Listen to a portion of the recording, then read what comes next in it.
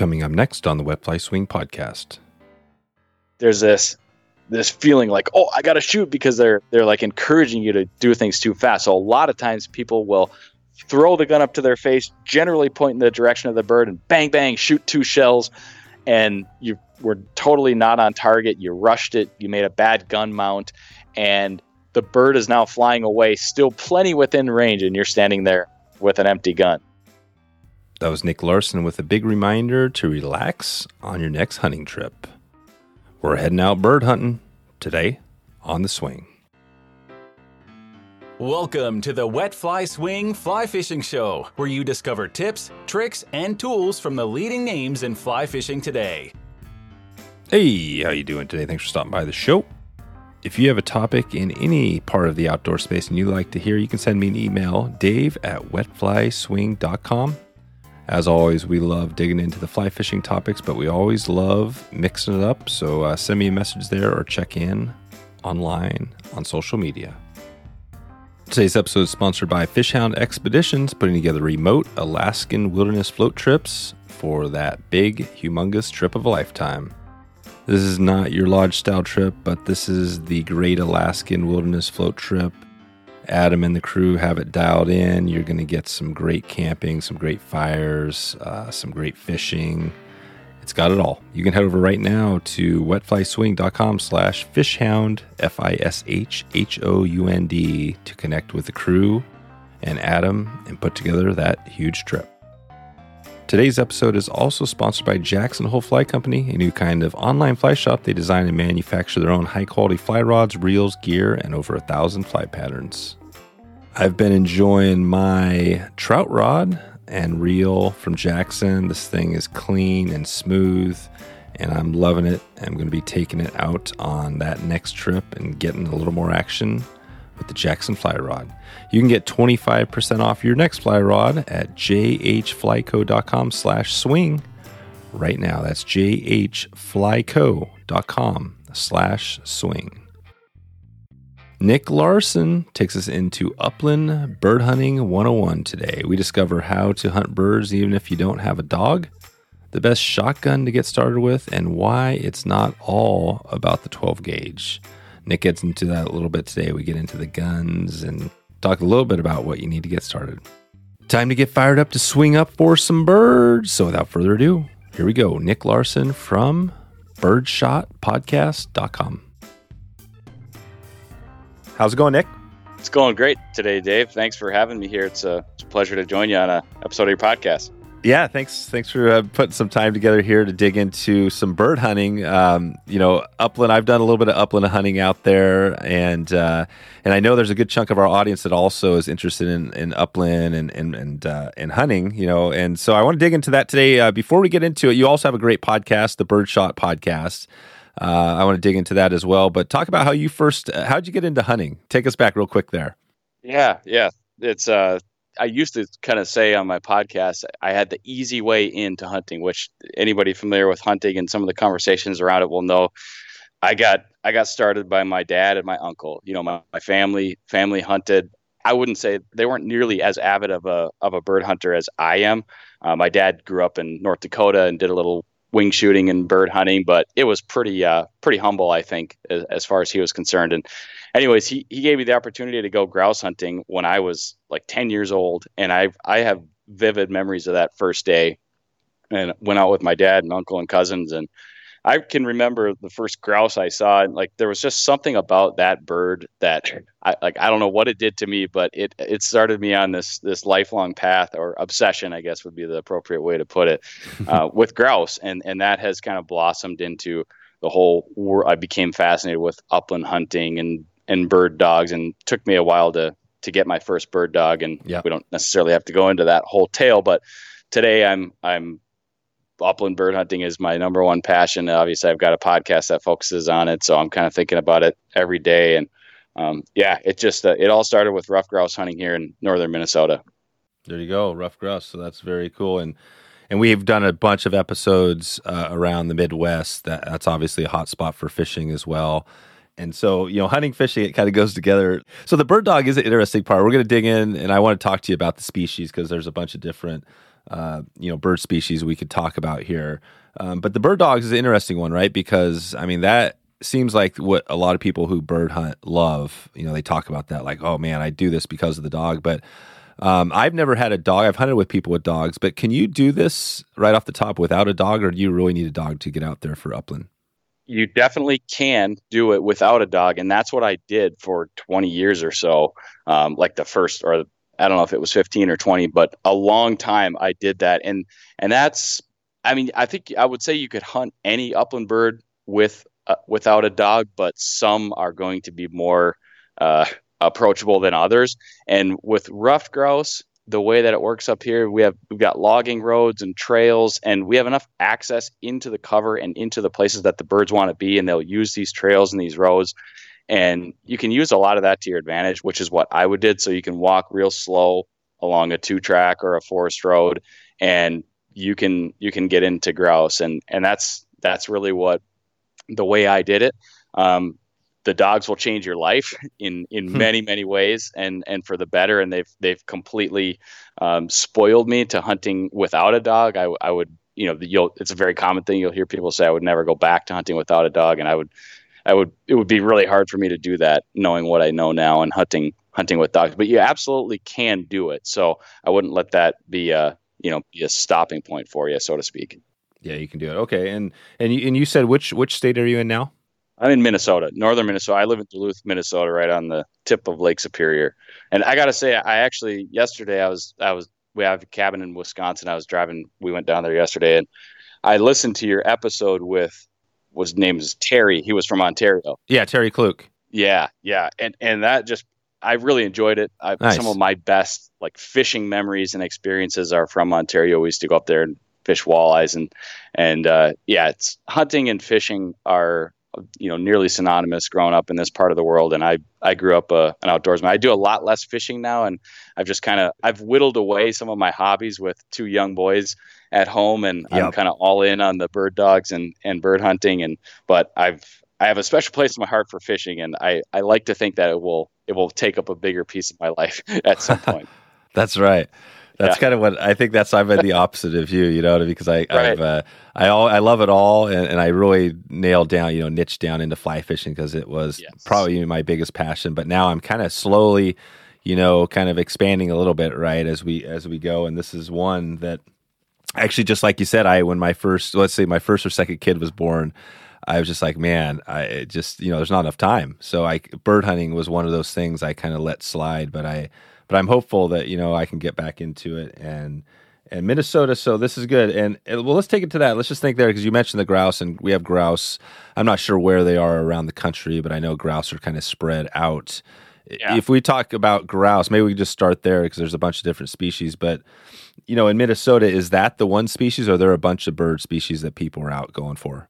Yeah, we've got a few. Grouse is maybe the most common one thought of. If not grouse, it probably would be pheasant, because as your guest Terry mentioned on that episode, Minnesota is in this interesting place where we're kind of on the break between the prairies of the plains and the northern forest. And as you go up into northeast Minnesota, you get into boreal forest, and there's a lot of forest to the east as you go into Wisconsin and Michigan. So we're unique in that way, where we've got a multitude of species. We have sharp-tailed grouse, we have ruffed grouse, which again, the most common and most prevalent. That's what a lot of people are doing. Pheasants would be in the southern portion of Minnesota, in that prairie country. And you've got woodcock, which is a migratory upland bird that we have lots of those. And grouse and woodcock are they're in many areas of the country, they're a mixed bag hunt. So you're going out into grouse and woodcock cover. Your dog goes on point, you don't know what's going to get up, a grouse or woodcock. There's some, variability to that, but for the most part, grouse and woodcock tend to be a mixed bag hunt in a lot of areas.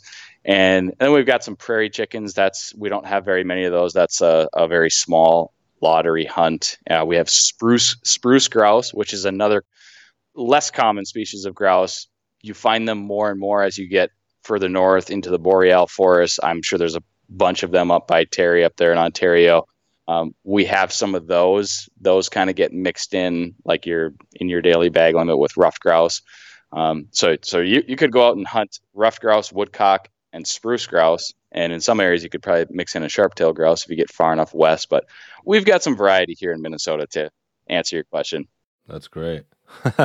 That's awesome. Okay, so let's start there just with, let's start with grouse just as we go down this road here. So and we could just take it to Minnesota or, wherever grouse are at, but if somebody's here, like maybe like me, they're wanting to, maybe they've done a little bit, but they want to kind of get back started. What do you recommend for somebody who's new to it? Is there a resource where you can kind of go dig into it? Where's the starting point?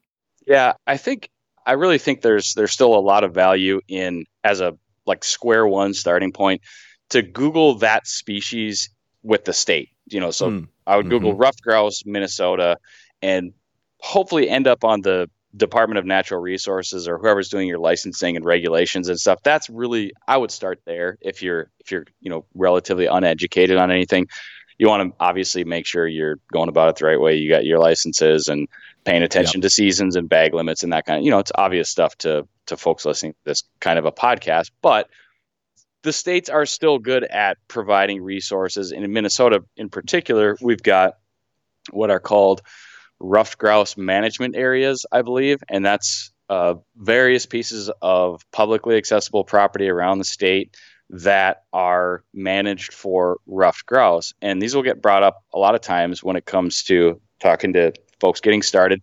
They do get attention. They're listed, they're very specific that they're ruffed grouse habitat, so they will get hunting pressure.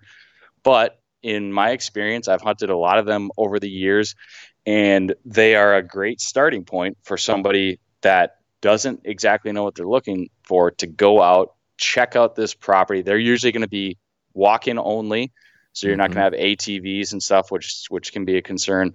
You're going to have walk-in only access. They'll have trails. They'll have maps.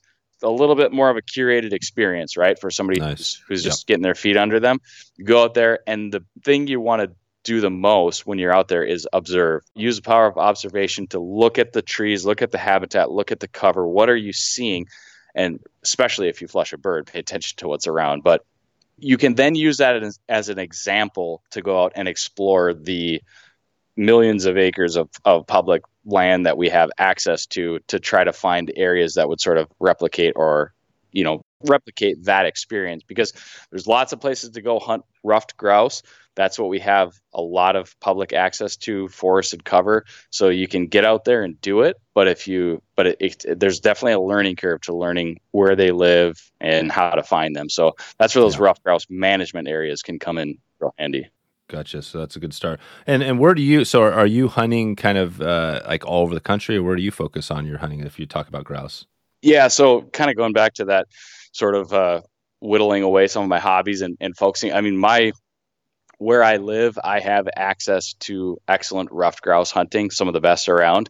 And that's just, northern Minnesota, Wisconsin, the Great Lakes are often sort of thrown in a bucket as the place to go for ruffed grouse. And that's because we've got really a timber industry that is not without its challenges and struggles, but it's still pumping along, and grouse need early successional forest habitat, a lot of which is created through logging and active forestry and sustainable forest management. So that's a big part of it. And that's why we have good resources and land access. So anyways, so I'm hunting here, and I can get a lot of my hunting in here, and I'm happy doing that. So I do that. But as I mentioned, I've kind of expanded, and I will now go.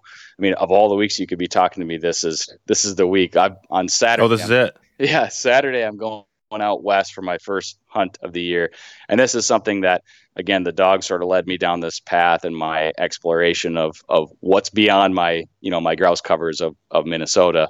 I go out west I've gone to North Dakota, Montana, hunt sharp-tailed grouse and Hungarian partridge in September.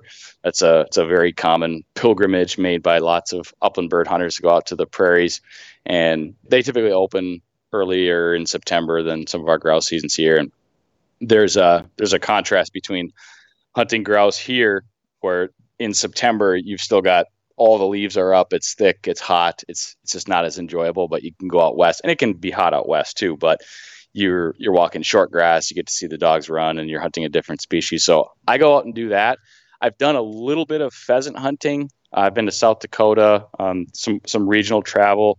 I've been down to Louisiana for work. I was down there a few years ago hunting woodcock. I mentioned earlier, woodcock are a migratory species, so they're spending their summers and nesting and breeding up here in this country, and then they all migrate south down to Louisiana, Texas. They go down there, and so their seasons open up later, obviously, to follow the migration. So I've been down there to hunt. I've hunted rough grouse in a few different states, but relatively speaking, I haven't gone everywhere and done everything. And again, that kind of goes back to just I've got access to really great hunting here, and at this point in my life, I got to make hay as close to home as I possibly can.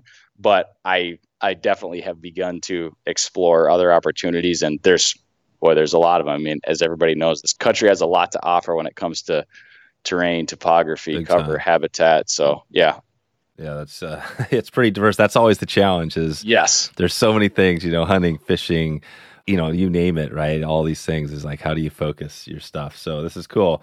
So the best time, you're saying like now you're heading over out kind of west a little bit, but when you look, if you just stick to your area there, yep. What does the season look like and what is the best time? Yeah, so we're going to open up. Ruffed grouse is going to open up around mid-September. Minnesota, the date varies a little bit. Some other states would be like September 15th would open but anyways, mid-September for the sake of this conversation.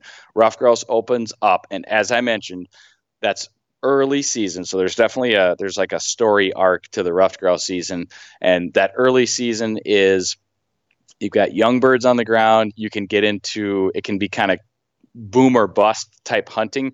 You might walk a lot and not find anything, but then you might get into a family group of grouse, and you might flush 6, 7, 8 of them.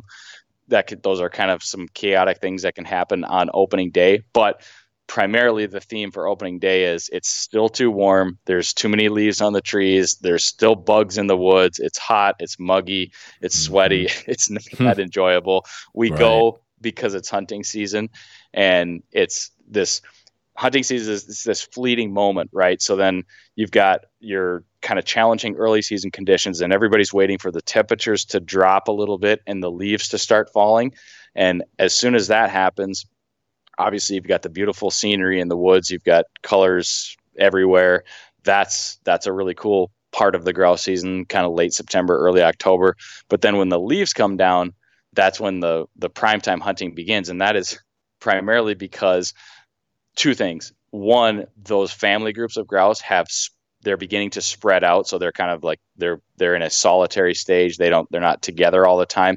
So the grouse kind of disperse themselves in the woods. So you're, in theory, going to have more contacts. You're going to find more of them throughout the day, which adds to the hunt. But also when they actually do flush, you can see them because some of the weeds, the brush, the leaves is down. You can actually see and shoot and maybe even hit something. And so that's kind of October. So if you ask somebody, what's the best month to hunt grouse? I would say 9 out of 10 people are going to say October. Through my experience, I would kind of push on that a little bit and say, if I had to choose for a 4-week period, I would say the last 2 weeks in October and the first 2 weeks in November. And that really is the sweet spot for grouse, is when the temperatures have dipped, the leaves and cover are 70, 80, 90% down, and you do not have snow. And the big factor there, so we've always got the threat of winter on the tail end of our season, and our seasons stay open until roughly the end of the year.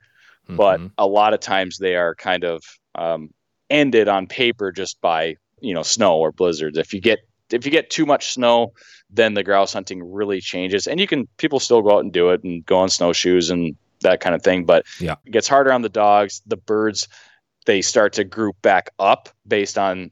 Contrasted with what I was telling you, they got really dispersed in the forest. As the season gets later, they start to group back up. So you get back into that boom or bust style hunting, and they really focus in on their winter habitat. But so it's that period of time when it's the beautiful, the temperatures are perfect, there's no snow on the ground, and you can hunt. And that's for this part of the world, that's kind of end of October, early November. And then you start throwing in deer seasons and all kinds of other activities going on in the woods, and that complicates things, but that's a kind of a synopsis of it.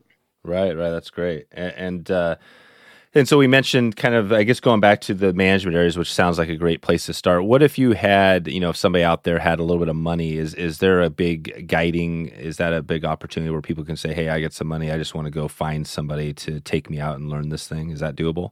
Yeah, definitely. There are lots of grouse. I don't know about lots, like probably not relative to the fishing world. There's probably a lot less grouse guides, but right. They do exist and they are findable.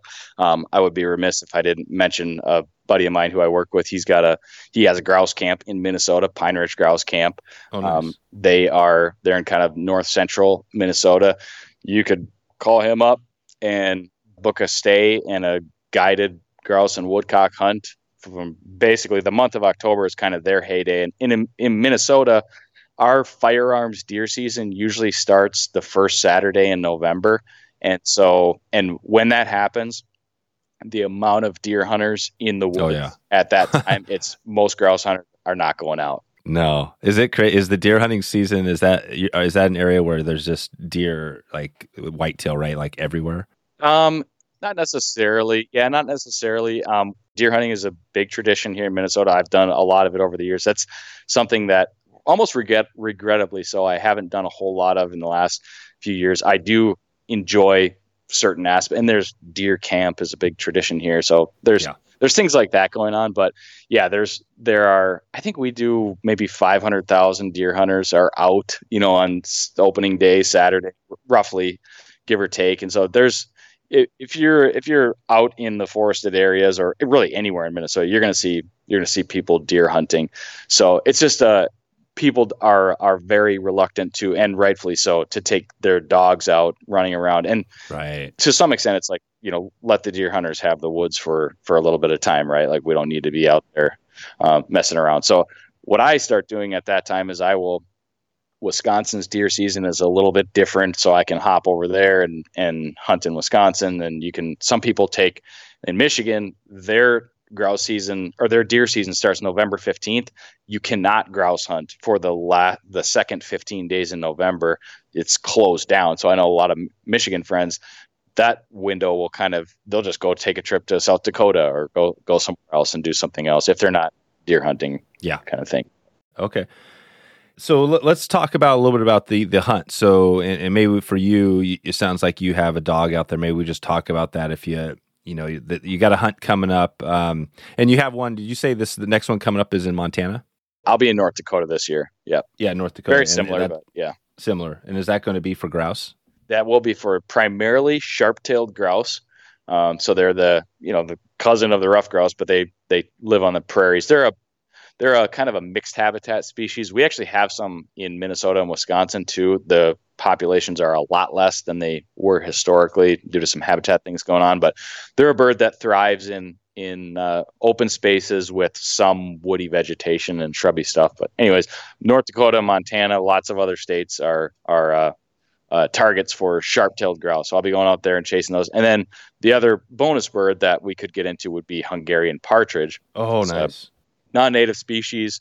I forget where they were introduced. I think they were introduced a few times. Maybe it might have been up in like Alberta or Saskatchewan where they actually were introduced and it stuck, and then they kind of moved down, and you'll find them kind of all over the West. And again, we used to have more of those here too. I've never seen them in any areas of Minnesota or Wisconsin, but they're rumored to still be around.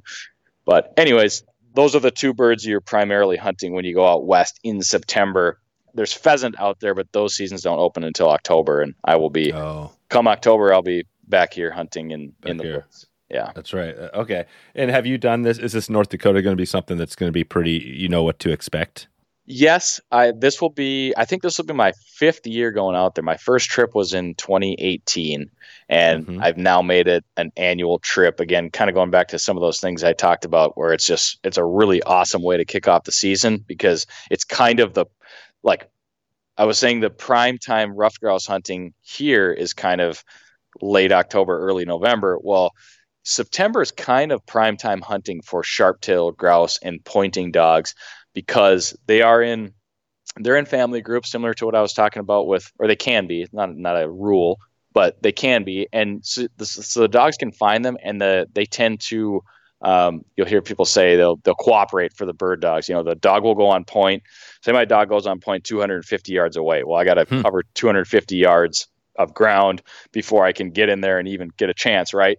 So in September, your odds of those sharp-tailed grouse, they're not necessarily going to sit completely still. They might kind of wander ahead through the grass, and the dog will stand there on point, and I'll walk in there, and my odds of walking up there and actually flushing the birds within range and getting a shot are much greater in September than they are in October and November. Now, I've never hunted them that late, apart from a random day or two here or there, but generally speaking, the sharptails tend to, as the food sources change on the landscape, they tend to really group up and get in big groups, and they become a lot less cooperative for dogs. So in that same scenario, your dog is out 250 yards, goes on point, I walk 100 yards, and then at 100 yards, the group of 20, 30 sharptails says, screw this, we're out of here, and they take off, and that can turn into a really frustrating day really, really fast. You got your dogs are doing great, the birds are not cooperating. Right. Those are some of the dynamics that come into play with bird dogs and everything. But yeah. So yes, if it would be a new experience, I've done this. This will be my 5th trip out there. Generally know what to expect. Really, really excited about some high quality hunting that we should have. And so far I'm hearing, because people are hunting in Montana already, and it's a big thing out west. People are paying attention to rain, how much grass, how much cover there was. Like if you remember last year, I'm sure the drought conversation was kind of all over. So there was a lot more questions and concerns about birds. And I still went out. We did fine last year, but it sounds like this year birds and cover are a whole lot better. So we'll find out in a few days. Yeah, sounds amazing. That sounds like a great trip. So you're going to be. So when you get out there, and let's just take it like into that day. Yeah. And it sounds like you're going to be in a couple days. You're going to be hunting. What is that first day? What does that look like when you get out? Are you getting out early? What does the hunting day look like? Yeah. So September hunting on the prairie. Generally, the story of the day is you're going to want to get out there. It's temperature dependent. It can be quite warm out there. You can get in the 70s. You could have 80s. Right now, they're dealing with, in Montana, it was like 100 degrees 2 days ago. And so that very quickly turns into not fun to a serious concern, because you can have these dogs will overheat, and people can lose dogs in the field by, they can be running along just fine, and the next minute they're on the ground because they've got too much prey drive to, they're not going to put the brakes on themselves, right? So that's always a concern early season. So generally, you're trying to get out in the morning and hunt before it gets too warm, and you're trying to take advantage of those cool hours in the morning. And a lot of times, say the high is going to be 70 degrees, you're going to have, you're probably in the low, if ideally dips down into the 40s that night, you're going to have a good hunt that morning. And again, for me, it's kind of like, it's my first hunt of the year, so I don't necessarily need to be grinding, pushing all day long. But if I can get out and get a good morning hunt in, and we get into some birds, then if it warms up and we're kind of kicking back, taking it easy the rest of the day, that's okay, right? But so that's kind of the approach. But when we get out there, we've got a travel day. We've done it differently. Sometimes we cruise out there and try to hunt in the evening when it's cooling down. This year we're doing a little differently, where we're just going to take a travel day out. We're kind of hunting a little bit newer area this year, so we're branching out and trying to explore, diversify. You want to have more areas, just no different than fishing. You got to have more areas in your back pocket, so that if an area is not doing well, the birds are down, it's getting more pressure, you want to be able to, go to plan B, so to speak. So we're shifting our focus a little bit. We'll be hunting new areas. So we're going to try to get in there and do some driving around the day before. So we'll do a little scouting. So you're driving around, and this is a learned thing, but it's not the most difficult thing in the world. Once you figure out the kind of grass that sharptails like to be in, you can reasonably drive around and identify pieces. And so you're kind of driving around, you're filtering okay, what can I hunt? What can I not hunt? So you've got posted land that you can't hunt. And then you've got some public land. North Dakota doesn't have a lot of public land, but the one thing that you can still do, which is kind of unusual, you can hunt private property that is not posted. So, oh wow, so there's still land out in North Dakota that, you know, farmers farm it, they use it, it's private land, but they don't mind hunters out there, and that's cool. Really, it's really a privilege that is, as I mentioned, unusual. Most states have kind of done away with that, and the writing is kind of on the wall that may not always be the case in North Dakota. I hope it doesn't happen, but anyways, that's a story for a different day. But anyways, you're looking for land that you've got access to, and you can always go, you know, if you see a farmer, or you can go knock on a door. You know, that's an old thing. You can always do that, and lots of people find great places to hunt that way. But anyways, you're looking for a specific kind of grass that is likely to hold sharptails, and then fast forward to that next morning, basically you're getting out there and cutting the dogs loose. And that's like with pointing dogs, they're going to cover lots of ground that I won't. And that's one of the benefits of the pointing dogs that I run, is they're going to run 250, 250 yards. And there are dogs that are bred for the prairie and primarily hunt out there that are, 500, 600, 700, 800. I mean, there's extremes. So, wow. So my dogs aren't the biggest running dogs, and that's primarily because they're mainly grouse dogs, but they will go out there and cover ground. And I'm going to be walking, and they're kind of keying off me, handling. I'm going to, as best I can, walk them into areas that I think there are going to be birds, but more likely the dogs they learn to check objectives and check specific areas. And it's little subtle things in the cover, like you've got a big landscape of grass, you're going to have little berry patches or shrub pieces. And over time, as the dogs hunt more throughout their lives and contact birds, they learn to check those kinds of objectives. So they're running around, they're working the wind and scenting birds. And hopefully I'm watching my dog racing across a little knob or something, and they will stop. And they get bird scent, they stop and point, and then wow. You can bet that I'm heading that direction in a hurry. Today's episode is sponsored by Range Meal Bars, made in Vancouver, Washington by a small team of passionate outdoor enthusiasts. The Range team only uses the highest quality gluten-free ingredients that they feel good about fueling their adventures with, and they don't use brown rice syrup as a primary sweetener.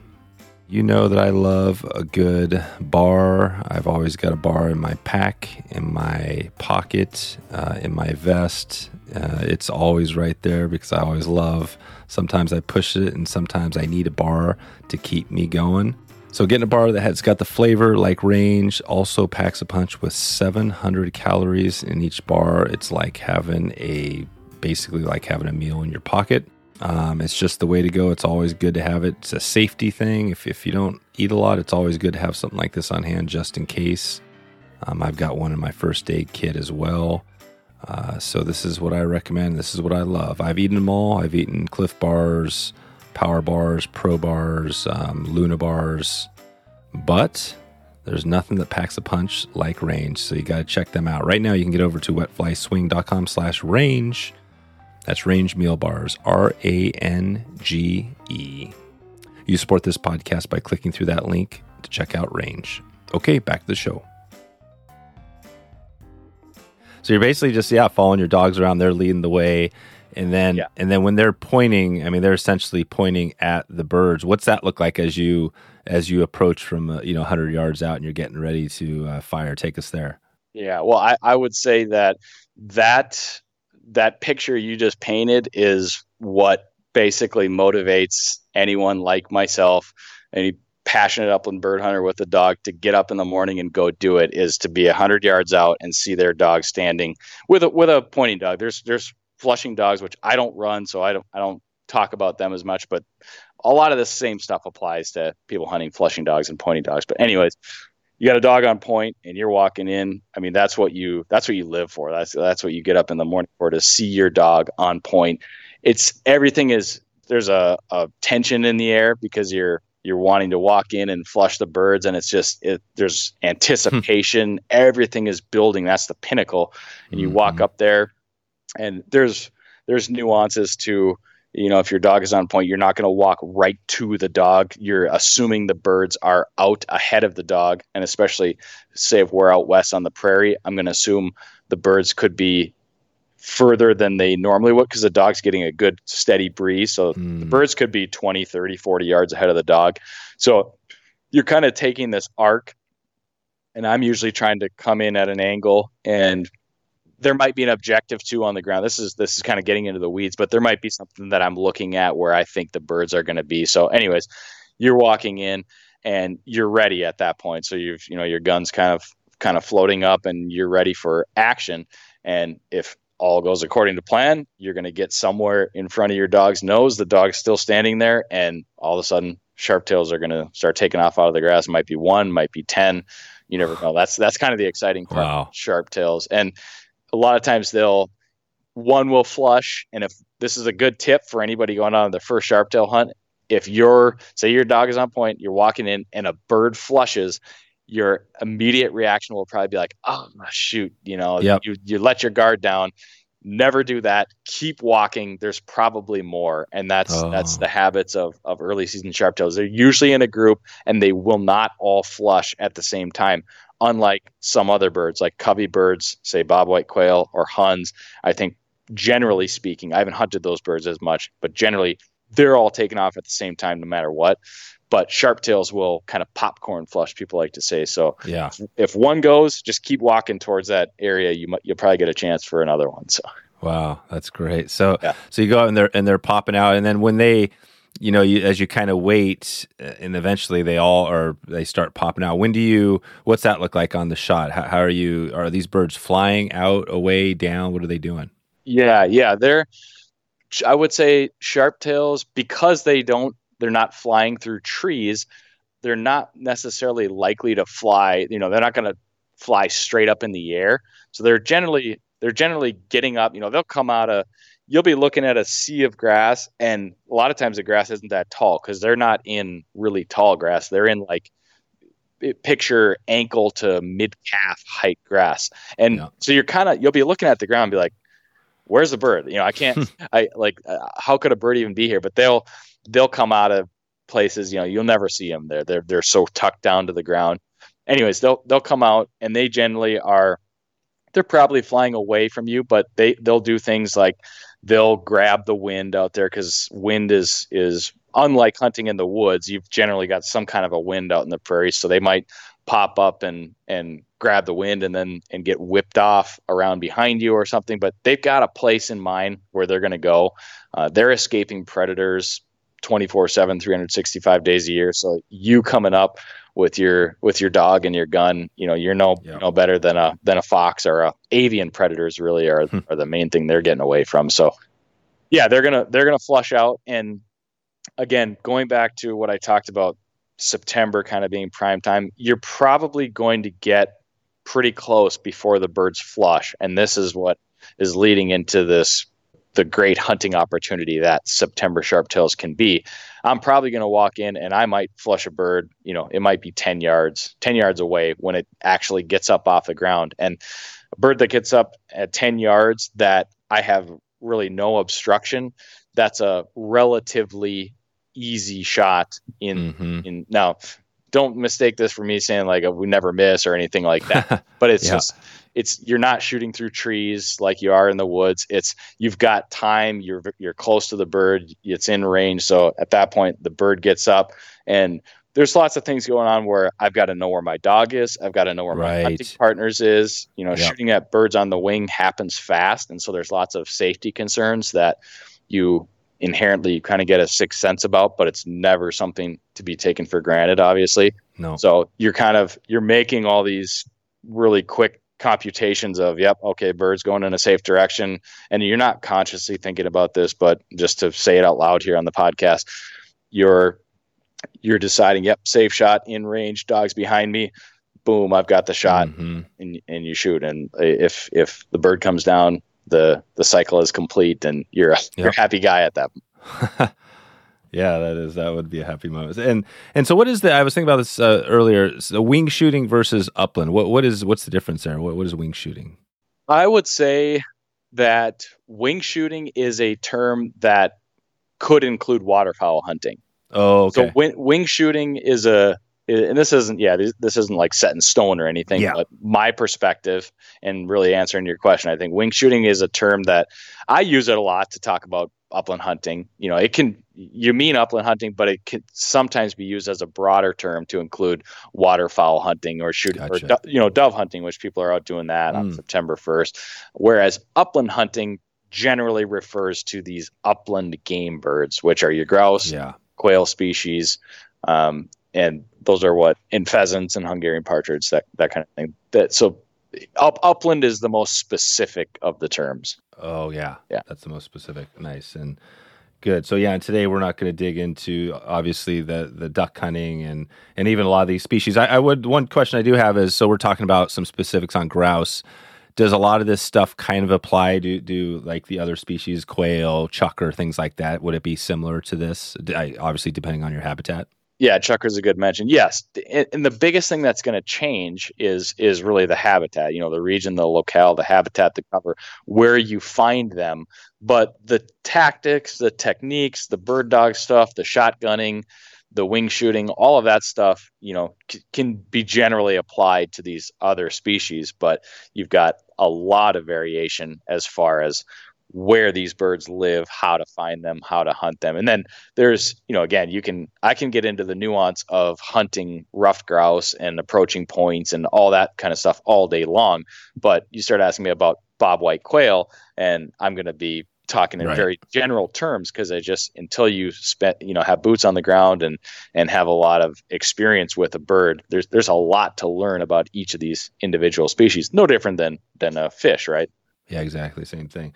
Well, and you talked about shooting, and shooting is another challenge, right? For some people, especially if you're new, you got a shotgun, and like you said, you don't want to blast your partner or your dog. That's a big, obviously the first thing.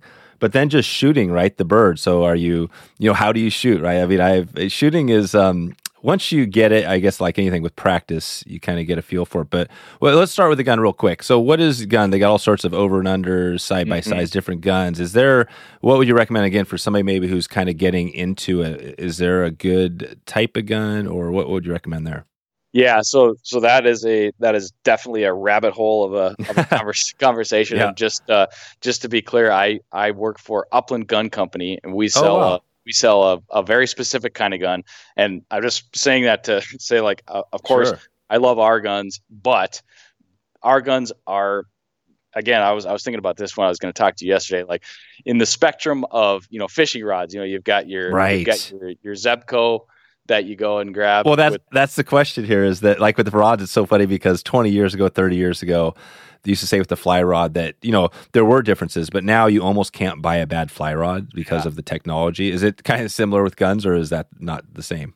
I would say kind of, but it's probably a little bit more of a slippery slope than that, just because if you think about it, a shotgun, you're basically you're pointing a controlled explosion, and there's a lot going on in a shotgun, and they take a lot of strain and a lot of wear. So there are some shotguns made that are, it's not just necessarily about that you're not going to have as good of a feel as you would have like on, say, a fly rod, but you can have shotguns that, once they start to break, there's more going on internally there. Yep. So there's probably weight too, right? I mean, because depending on your size, if you're a kid or whatever, right, you need a lighter gun probably, right?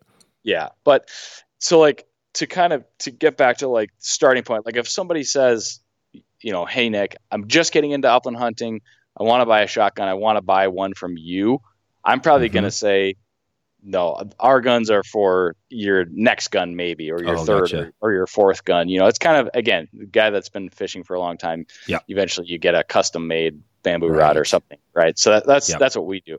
But I was just trying to separate that. So starting out, there are lots of options for folks. That probably the classic gun that a lot of people start hunting with, I started hunting with this, is a Remington 870 Express. It's a pump action shotgun, kind of a go anywhere, do everything. They've got them in youth models. they're smaller. So whether you're male, female, you can find one that's size for you. They are reliable.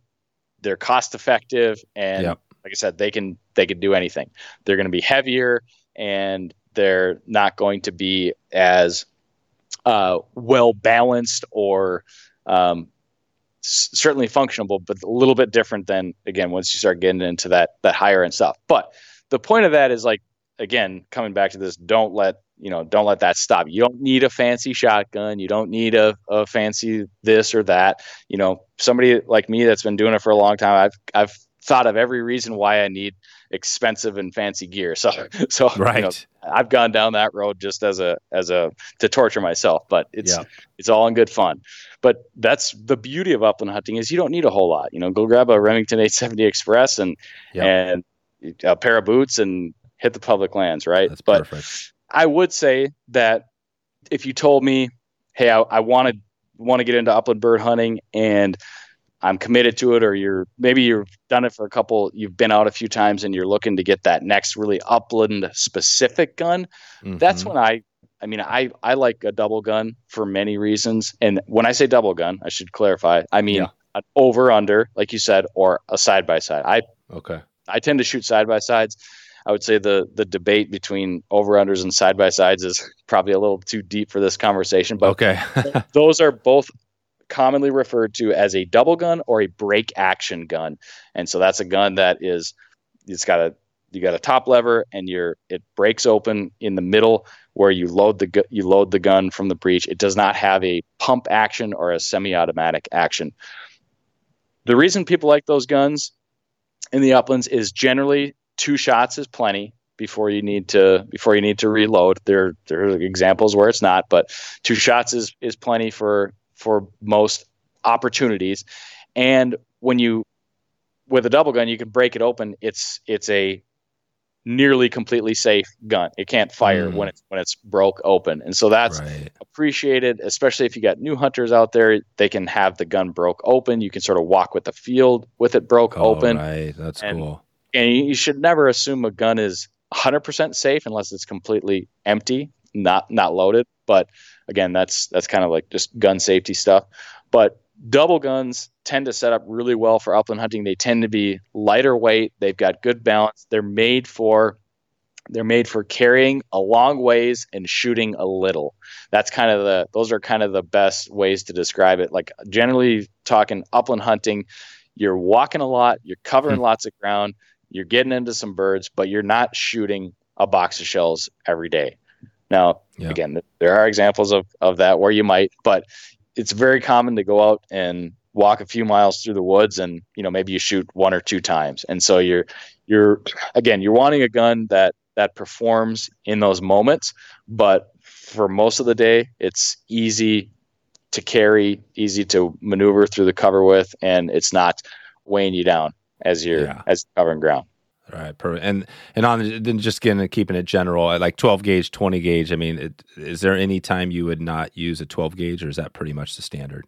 I would say that, like, if you do a survey of all upland bird hunters, 12 gauge is going to be the most common because it just is. But I would say that 20 gauge is probably the more common gun for avid upland bird, or people that are just doing it more than just very casual upland bird hunting.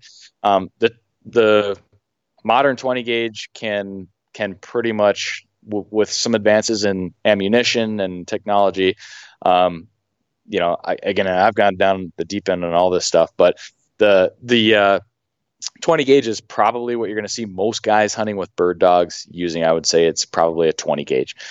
And really there's lots of, much as I assume the same happens in the world of fishing, there are lots of trends and stuff that sort of come and go. And I would say that sub gauges, and when I say sub gauges, I mean anything less than a 12. So 16, 20, 28. Those are those are the main ones. There's a 410 that some folks will use, but sub gauges are really, really popular. So there's lots of people shooting 20 and 28 gauges right now, which is primarily what I shoot. Now I'm going a little bit differently. I'll be shooting a 12 gauge, which I haven't shot a whole lot of uplanding. It's generally it's more than you need, but you can do lots with ammunition to sort of scale up or down what you're shooting. So that's another common misconception is many people will assume, well, a 12 gauge is more powerful. Not necessarily.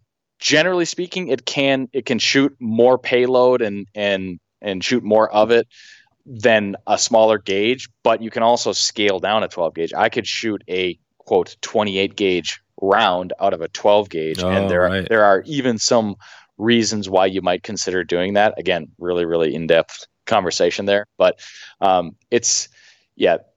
pick one of the common gauges, and I would say for someone starting out, like a 20 gauge is hard to go wrong with, because that ammo in a normal ammo environment, we've had some strange things going on in the last couple of years, but normally speaking, you're going to be able to find 12 and 20 gauge ammo pretty regularly, and it's going to be the cheapest and the most cost effective. So again, somebody says, what gauge should I get for my first gun? There might be some species, like if you said primarily I'm going to be a pheasant hunter, maybe you get a 12 gauge, but for the most part, I would think a lot of people start with a good 20 gauge. That's it, 20 gauge. And that's where it comes back to with the gun, is that if you want the all-around gun that can shoot, ducks, geese, whatever it is, then the 12 gauge, because then you can go bigger. But the 20 gauge, for upland would be a good gun. And just to wrap this up, again, so if I came to you and with your gun company that you work for, if I was like, okay, I've got the 870, but I really want to get something really nice, just to, or maybe it's a present for somebody, right? Something like that. What would be the upland gun, say, for what we've been talking about today? What would be one? Is there a model you'd recommend to be real cool, or is there just a bunch?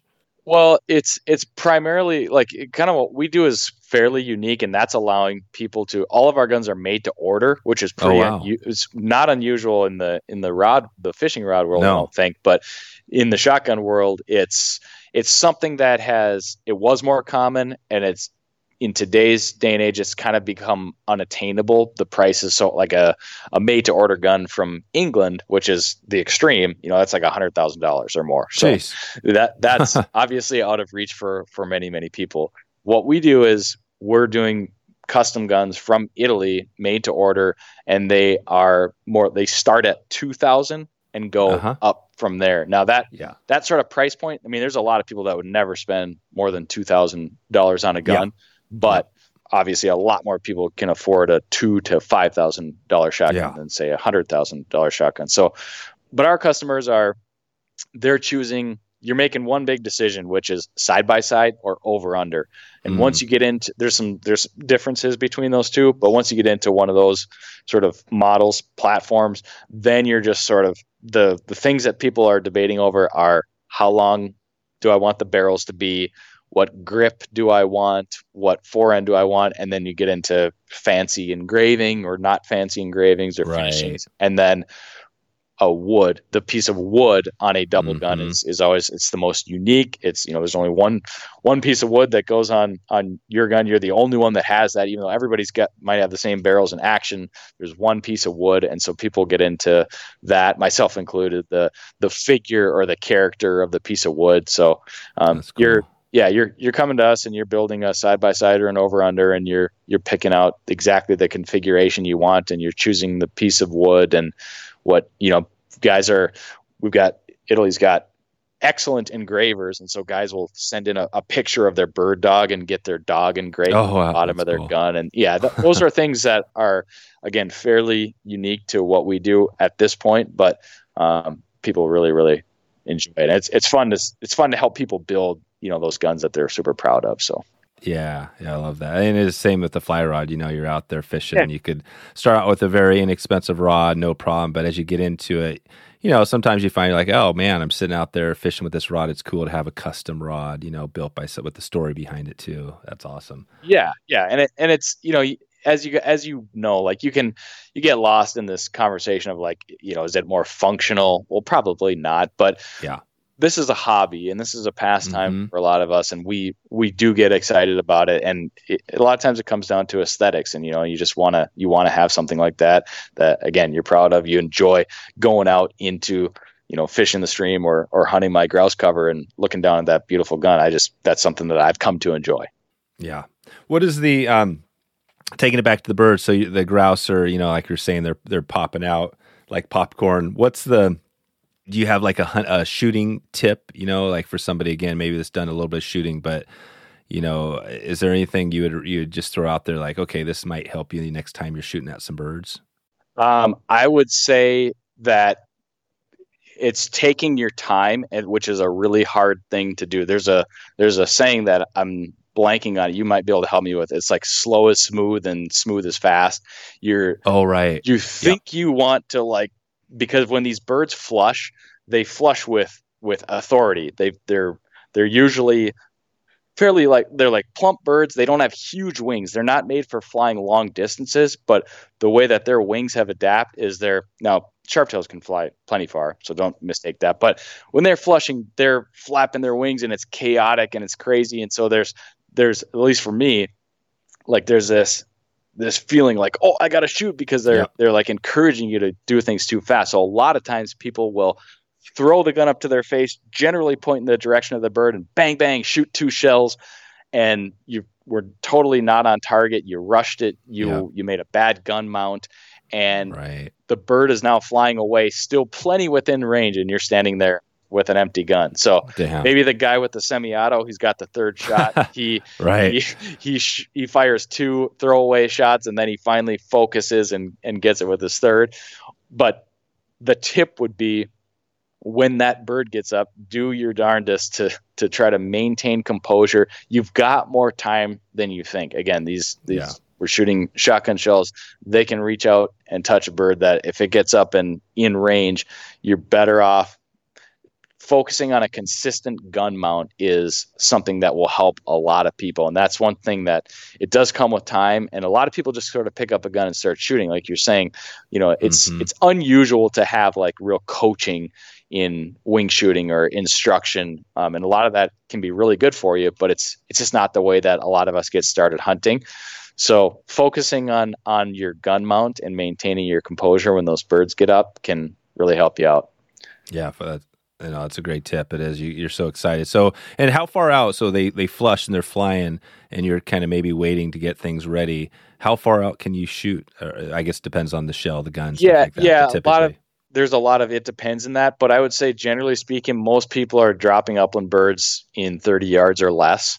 You can definitely shoot farther than that. I think probably pheasants are getting shot at 40 yards, especially as you get into later season. Just as a general rule of thumb, later season birds are spookier. They've been hunted. They're more wary. They're getting up farther. You're shooting longer distances. But I would say beyond 40 yards, you're getting into the birds are being killed that far. But that's a shot that A, a lot of people aren't taking, and B, you got to have the right setup to be consistently dropping birds at 40 yards. And it quickly turns into a etiquette conversation, right? Like, are you equipped enough and a skilled enough shooter to be taking cracks at birds out there, or should you let that bird fly and try to fly again, or go find another one, right? Right, exactly. Yeah, are there times when you're shooting, you're flushing birds, and I mean, I guess you're always probably getting a chance at a shot, but do sometimes you flush them and you don't take a shot? Does that happen very often? Yeah, definitely. A lot of times it will happen. Like where I hunt in the forest a lot, like it's hard to get a shot there just because you can't. These birds are flying through trees, and shooting is just a lot more challenging in the forest. But the main thing that would prevent me from taking a shot is a low flush. If they get up, and if every bird got up and flew about 2 or 3 feet off the ground, not many of them would get killed, because A, that's where our dogs are. So you have to be really careful for that. But it's just harder to shoot birds lower to the ground. If they get up and put some blue sky underneath their belly and give you a nice silhouette against the sky, that's a bird that's probably in trouble. So generally the higher they flush, the better of an opportunity is, because it's going to be recognized as a safe shot a lot faster. But B, it's easier to shoot a rising bird like that. But yeah, a lot of times in the grouse woods, if they flush low over your dog, I mean, nobody's taking a shot anywhere near their dog. It's, you don't want to risk that. And dogs get shot. Accidents happen and stuff. And it's just like, that's like it's fun to talk about all this stuff. But again, you're talking about shooting guns, firearm safety. Yeah. A lot of times I breeze over that, and that's just because we're talking about things that are more fun to talk about. But let me just put an emphasis. I mean, when it comes to gun safety and firearm safety, like that is the number one priority when it comes to hunting. Yeah, I know. You hear all those crazy stories. I remember back in high school, whatever, college, you hear the crazy stories about somebody's friend, Yep. shooting their cowboy hat off their head or something like that, right? And you just, it's Right. like, wow. And I, and having a couple of kids now, I'm really thinking about this, like, okay, if I'm going to get them into hunting, I want to make sure they're safe. And I remember when I learned, I mean, I was hunting well before I could have a license. My dad, I had the gun, and I was, it wasn't legal back in the day, but it's kind of like driving a car too. I mean, I started driving a car, like before I had a license. So Yep. I think that helped a lot. But what would be nowadays for, say a kid, you're starting to get them, or anybody really, a kid or adult, what's the safety? Is there, the hunter safety courses? Is that where you get started?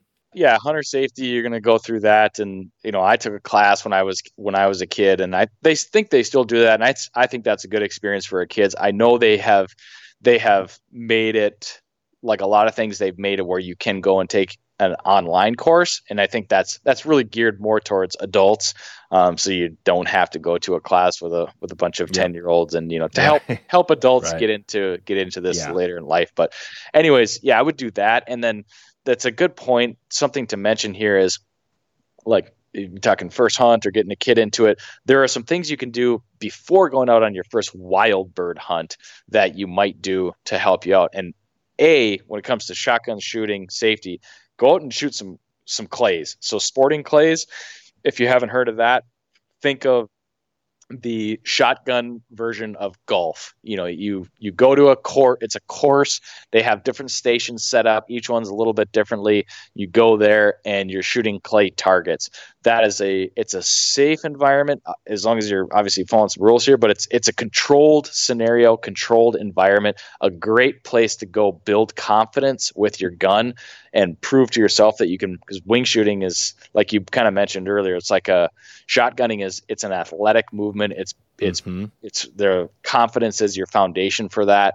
You've got to be consistent and confident in your shooting. So doing that and learning that on the clays course is a great place to go, so that when you do get out into that wild bird hunting experience where there are variables that are not in control, like on that clays course, you can at least kind of fall back on the consistency and the confidence you built up shooting clays. And then there's kind of an in-between step that some folks will use, a hunting preserve, where you're going and they've got pen raised birds that they're putting out, and you're in a field. Again, more variables under control than wild bird hunting. That's not the primary thing that, like, a lot of folks that would listen to my podcast are interested in, but a lot of people will use those hunting preserves. Number one, because unfortunately we don't have wild bird populations everywhere. So for some people, it's like the only thing they can do close to home. But number two, if you've got a young hunter or a new hunter, again, it can be a more controlled environment. And there are some reasons why people would do that step before, say, going wild bird hunting.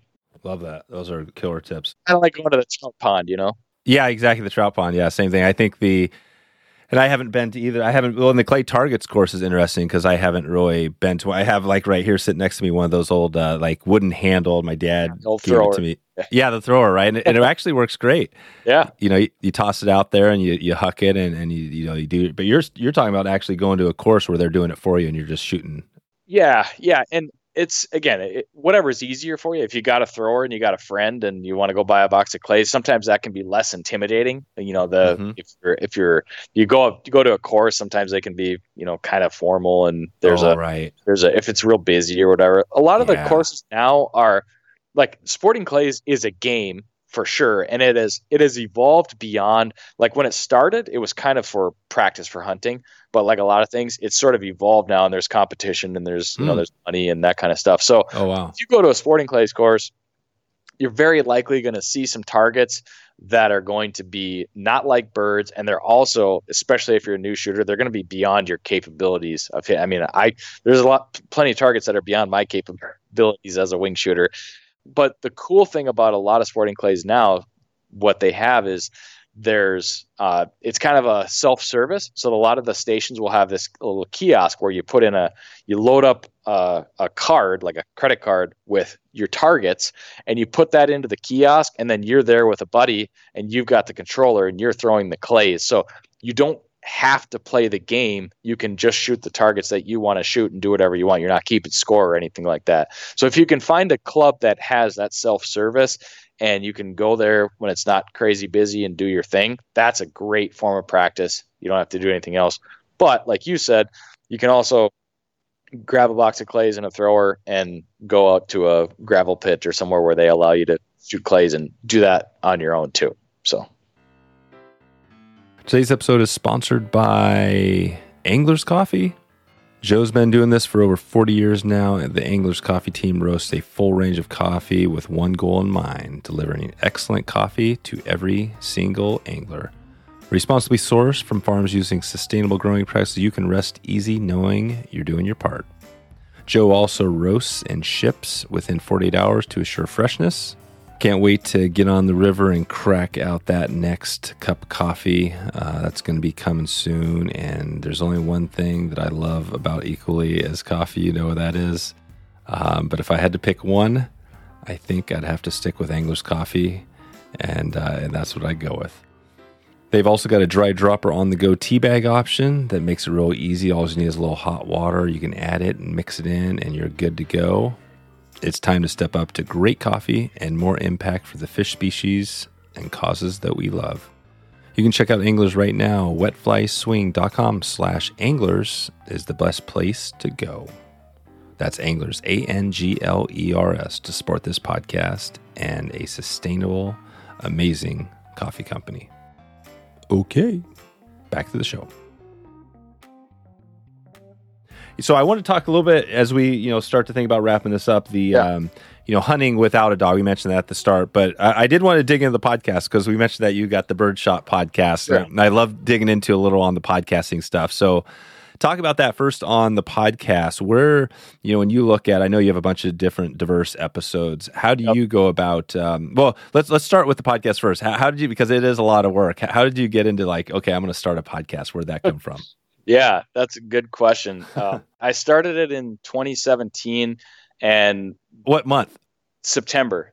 Oh, wow. That's so amazing because we started ours in December of 2017. Okay. Yeah. So perfect. Similar timeline there, which, I mean, man, it's like podcasts were definitely going at that time, but obviously now in the last, 5 years since then, it's even crazier. But I know I was a podcast listener for a long time, going back to probably after I graduated college and got working in finance and had desk jobs and needed, whether I needed it or not, I thought I needed, something to fill my head while I was working. So I'm listening to podcasts. And I mean, the cool thing for me, and I think this was really kind of, it was at the core of podcasts in the beginning where they were so educational. It felt like there were podcasts on all these topics that outside of that, it was hard to find that kind of information. And again, I think the reason they've become so successful, there's just something different about listening to two people have a conversation about something versus,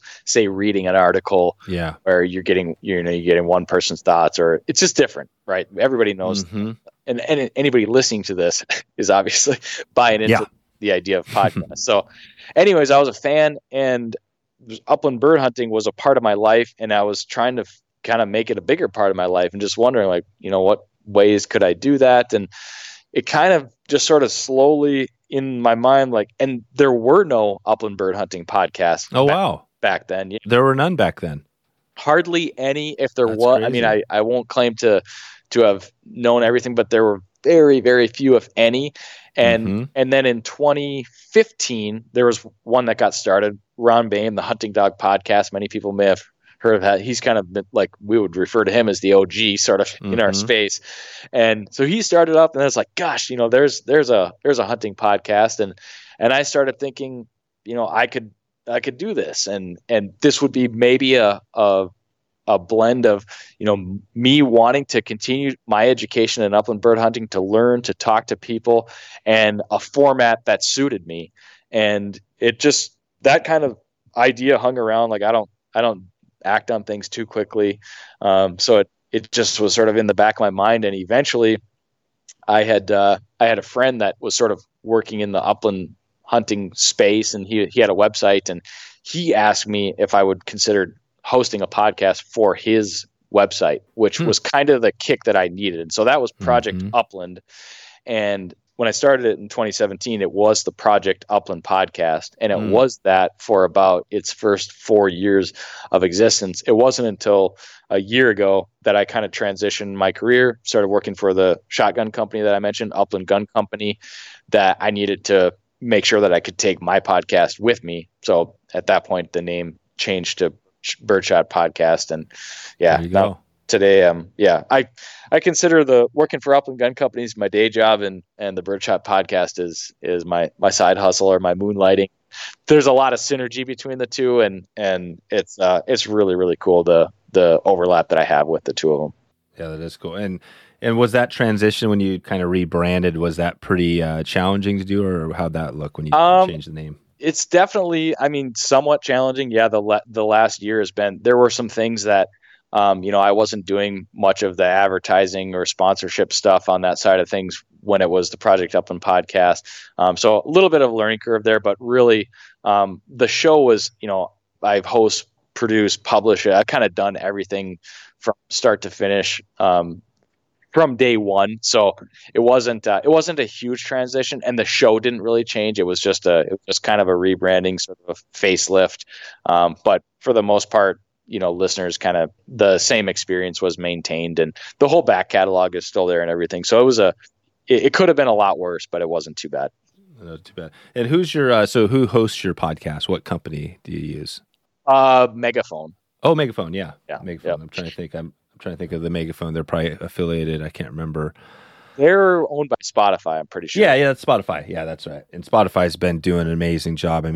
Apple Podcast still has a big chunk of listeners out there, but Spotify is number 2 now, and they're doing a lot of great stuff for podcasts. Especially helping new podcasters get into it, right? That's what's awesome. Yeah.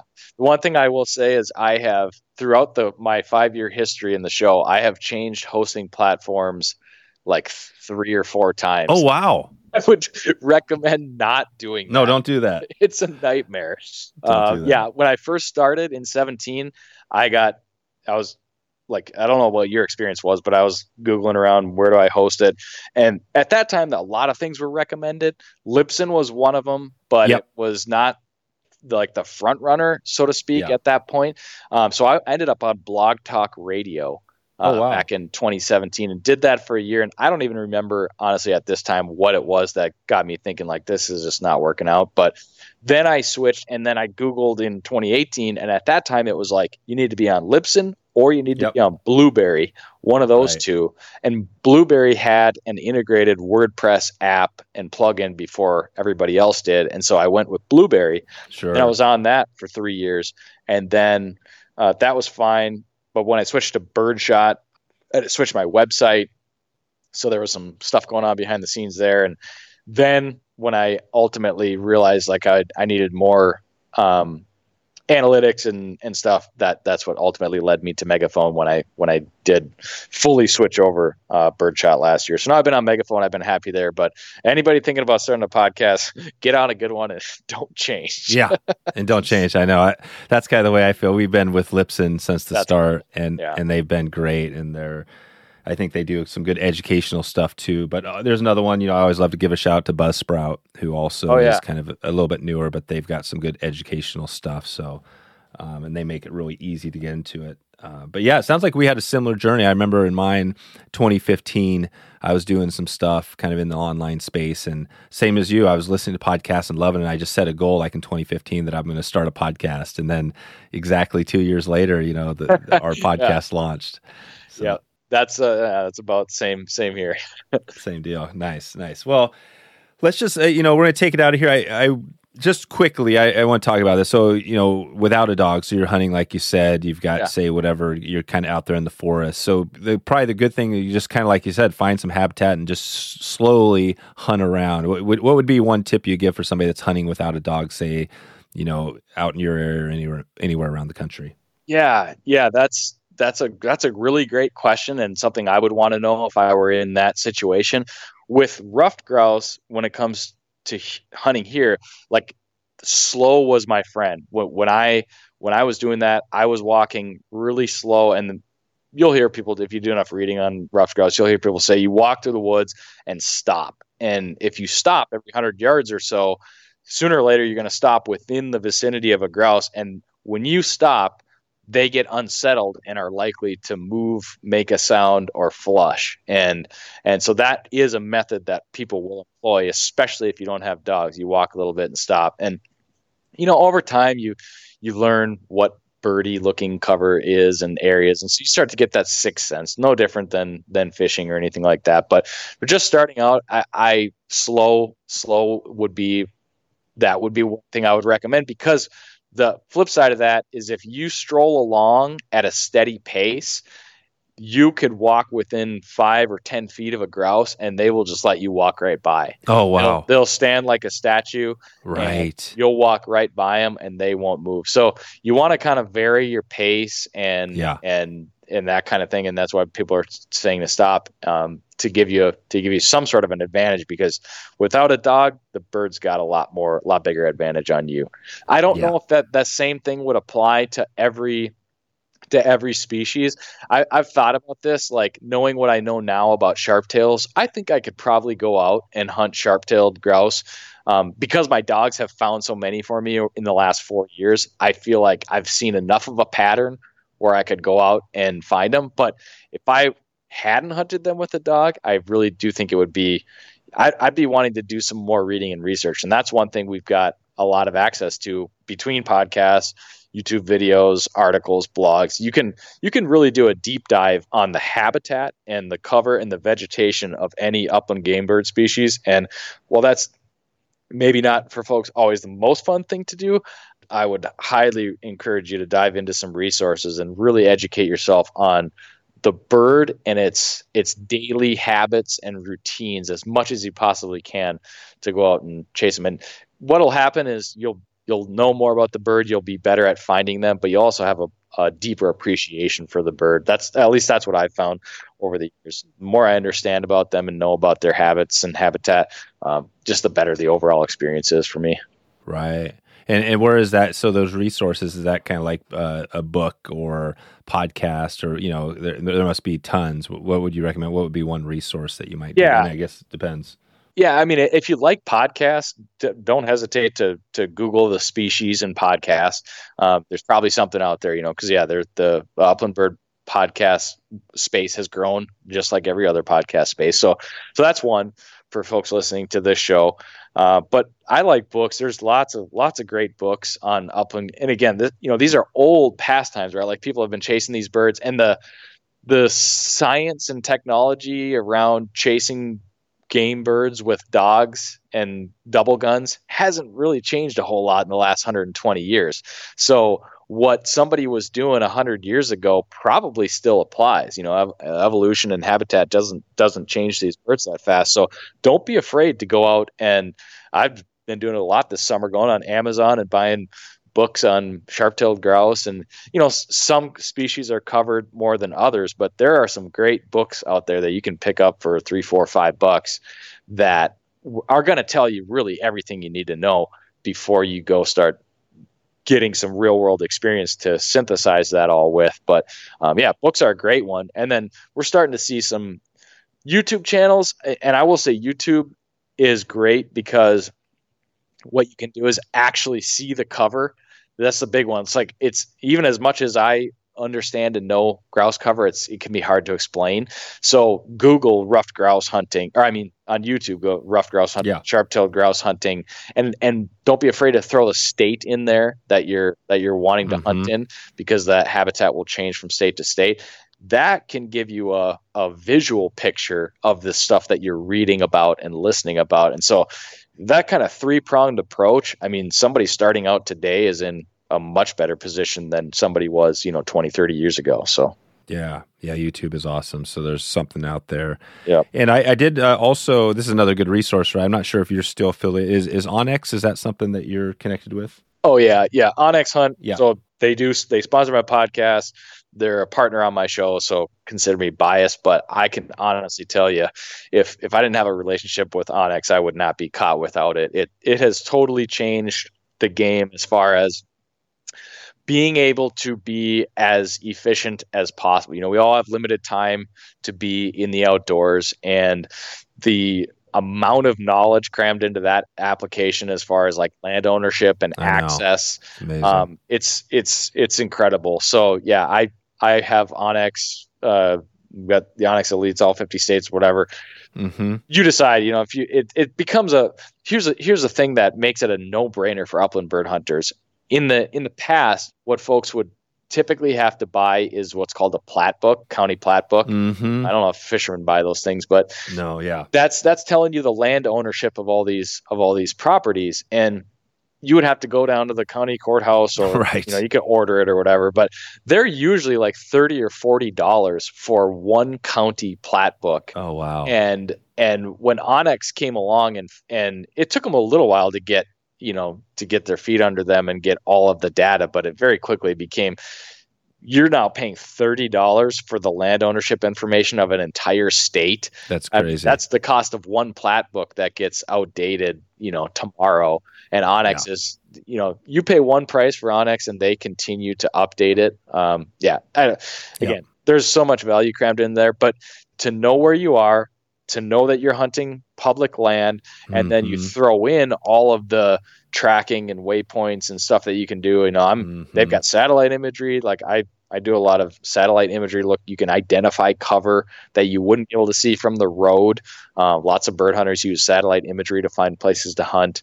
No different than any other, big game hunter or anything like that. But yeah, Onyx could not recommend highly enough. Yeah. That is a big one. That one, I think when you find it, you dig in, you realize, this is amazing, and it's probably more accurate than some of the other stuff out there.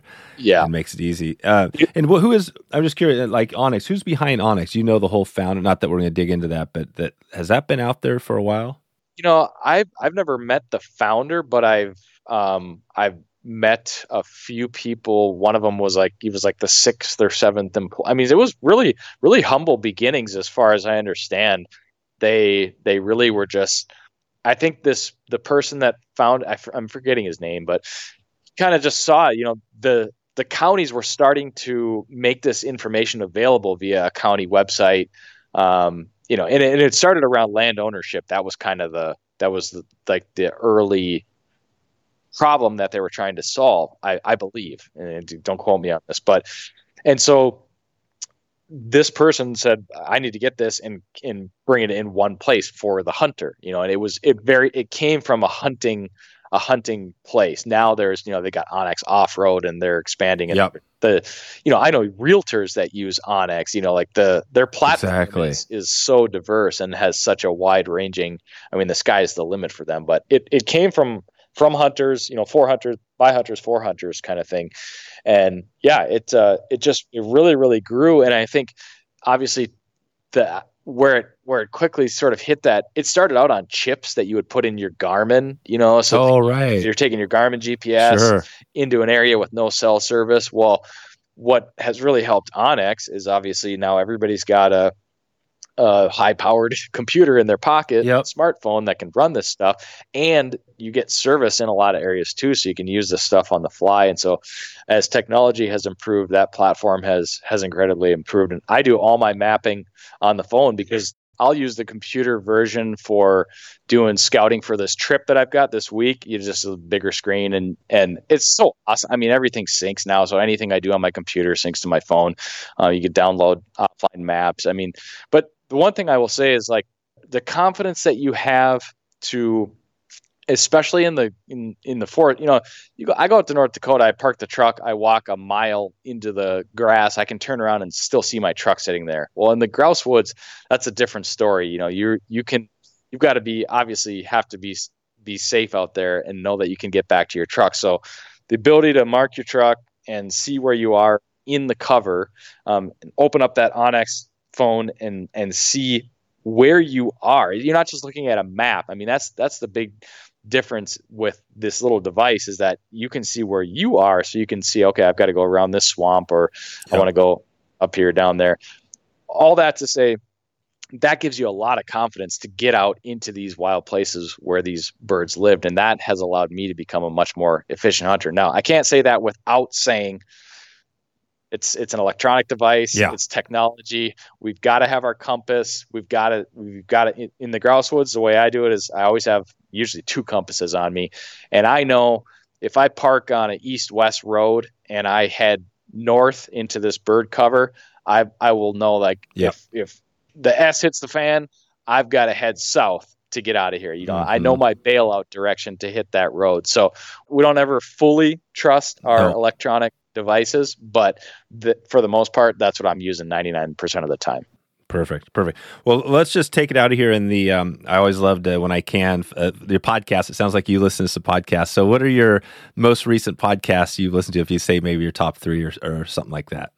That's a great question. I've got some that come in and out of my rotation. Usually, I listen to at least one episode of the Joe Rogan podcast every week. Yeah. Definitely one of my favorites. And a way that a podcast that mine has sort of been modeled after in some ways. Another hunter, right? Like Rogan, he's a hunter. Yeah. Have you? Now, here's another question. Well, just on the people you get, because we're probably going to miss this one, but. Rogan obviously is like the biggest podcaster in the world. Is he somebody that if you could get him on your show, you'd be interested in chatting with? I mean, I've listened to him enough to know I don't think he has any interest in these little birds that I. Oh, he doesn't. He's not a bird hunter. Carried away. That's right. He did. I really think that his hunting interviews were the things that caught my. I don't know when I started listening to his show, but. That did catch my attention. It was like, oh, wow, he's interviewing Steven Rinella or whatever way back when. And so that's what got me started to listen to him. But more importantly, like some of the very first podcasts that I started listening to back in 2012 or whenever that was, they were more related to like performance or nutrition or that kind of stuff, which that's my favorite thing about Rogan is one week he's talking about hunting and then the next week he's talking about human performance and fitness and nutrition. I love that stuff. I'm just kind of diverse in my interests in that way. So that's why I appreciate him. I'd love to talk to him about bird hunting, but I know they did a turkey hunt on one of the episodes he did with Steven Rinella, I think. And it was him and Brian Callen, and they kind of seemed like, what are we out here chasing these birds around for? That's awesome. But he loves his elk. Yeah. I think that's who got him started. I think that's who got Rinella started was Rogan, right? From the beginning. I think he's the one. Yeah. I listened to some of the other there's other upland bird hunting podcasts. And again, as we talked about throughout the conversation, like I've got a pretty specific knowledge base and interest in hunting ruffed grouse in this part of the world. But when I go to other areas or I like to learn about other birds, I listen to other shows for that because there's other people that have experience with different birds and that kind of thing. So yeah, that's perfect. Nice, Nick. Well, this has been a lot of fun. I think, like a lot of these things, you probably feel the same way. You could talk for another hour or so, right? Yeah. It's all sorts of great topics. But I appreciate you expanding on, grouse hunting for sure and just upland bird in general. And, we'll be sending people your way if they have questions for you at the birdshotpodcast.com. And, I just want to thank you for coming on today. Dave, I really appreciate it. I enjoyed chatting with you. And like I said, I enjoyed listening to that episode you did with Terry about Ontario and fishing. And it's one of the cool things about podcasts. You can kind of jump into another world, for 60 minutes or so. And I appreciate it. I really enjoyed chatting with you about bird hunting. Always happy to share. And thanks for the opportunity, man. So there it is. You can go to wetflyswing.com/373 right now. 373 will get you the goods. Quick reminder and question: if you have a hunting topic or just a topic in the outdoor space, something in general you'd love me to dig into, I'd love to hear about it from you. You can send me an email, dave@wetflyswing.com. Check in with me there and just put in the subject line, just say episode and let me know what you think. Is there anything we've been missing? Maybe that's another fly fishing episode. If you have anything coming up, just give me a heads up, and I am going to do my best to get that on for you. I'm going to get out of here because we got a trip coming up. I got to get out of town, so I'm going to cut this one short and sweet, and I'm not going to fluff it around right now. So I hope that you I hope that you are having a great evening, a great morning, or good afternoon, wherever you are. And I hope to catch you on the water or maybe online. Talk to you soon. Thanks for listening to the Wet Fly Swing Fly Fishing Show. For notes and links from this episode, visit wetflyswing.com.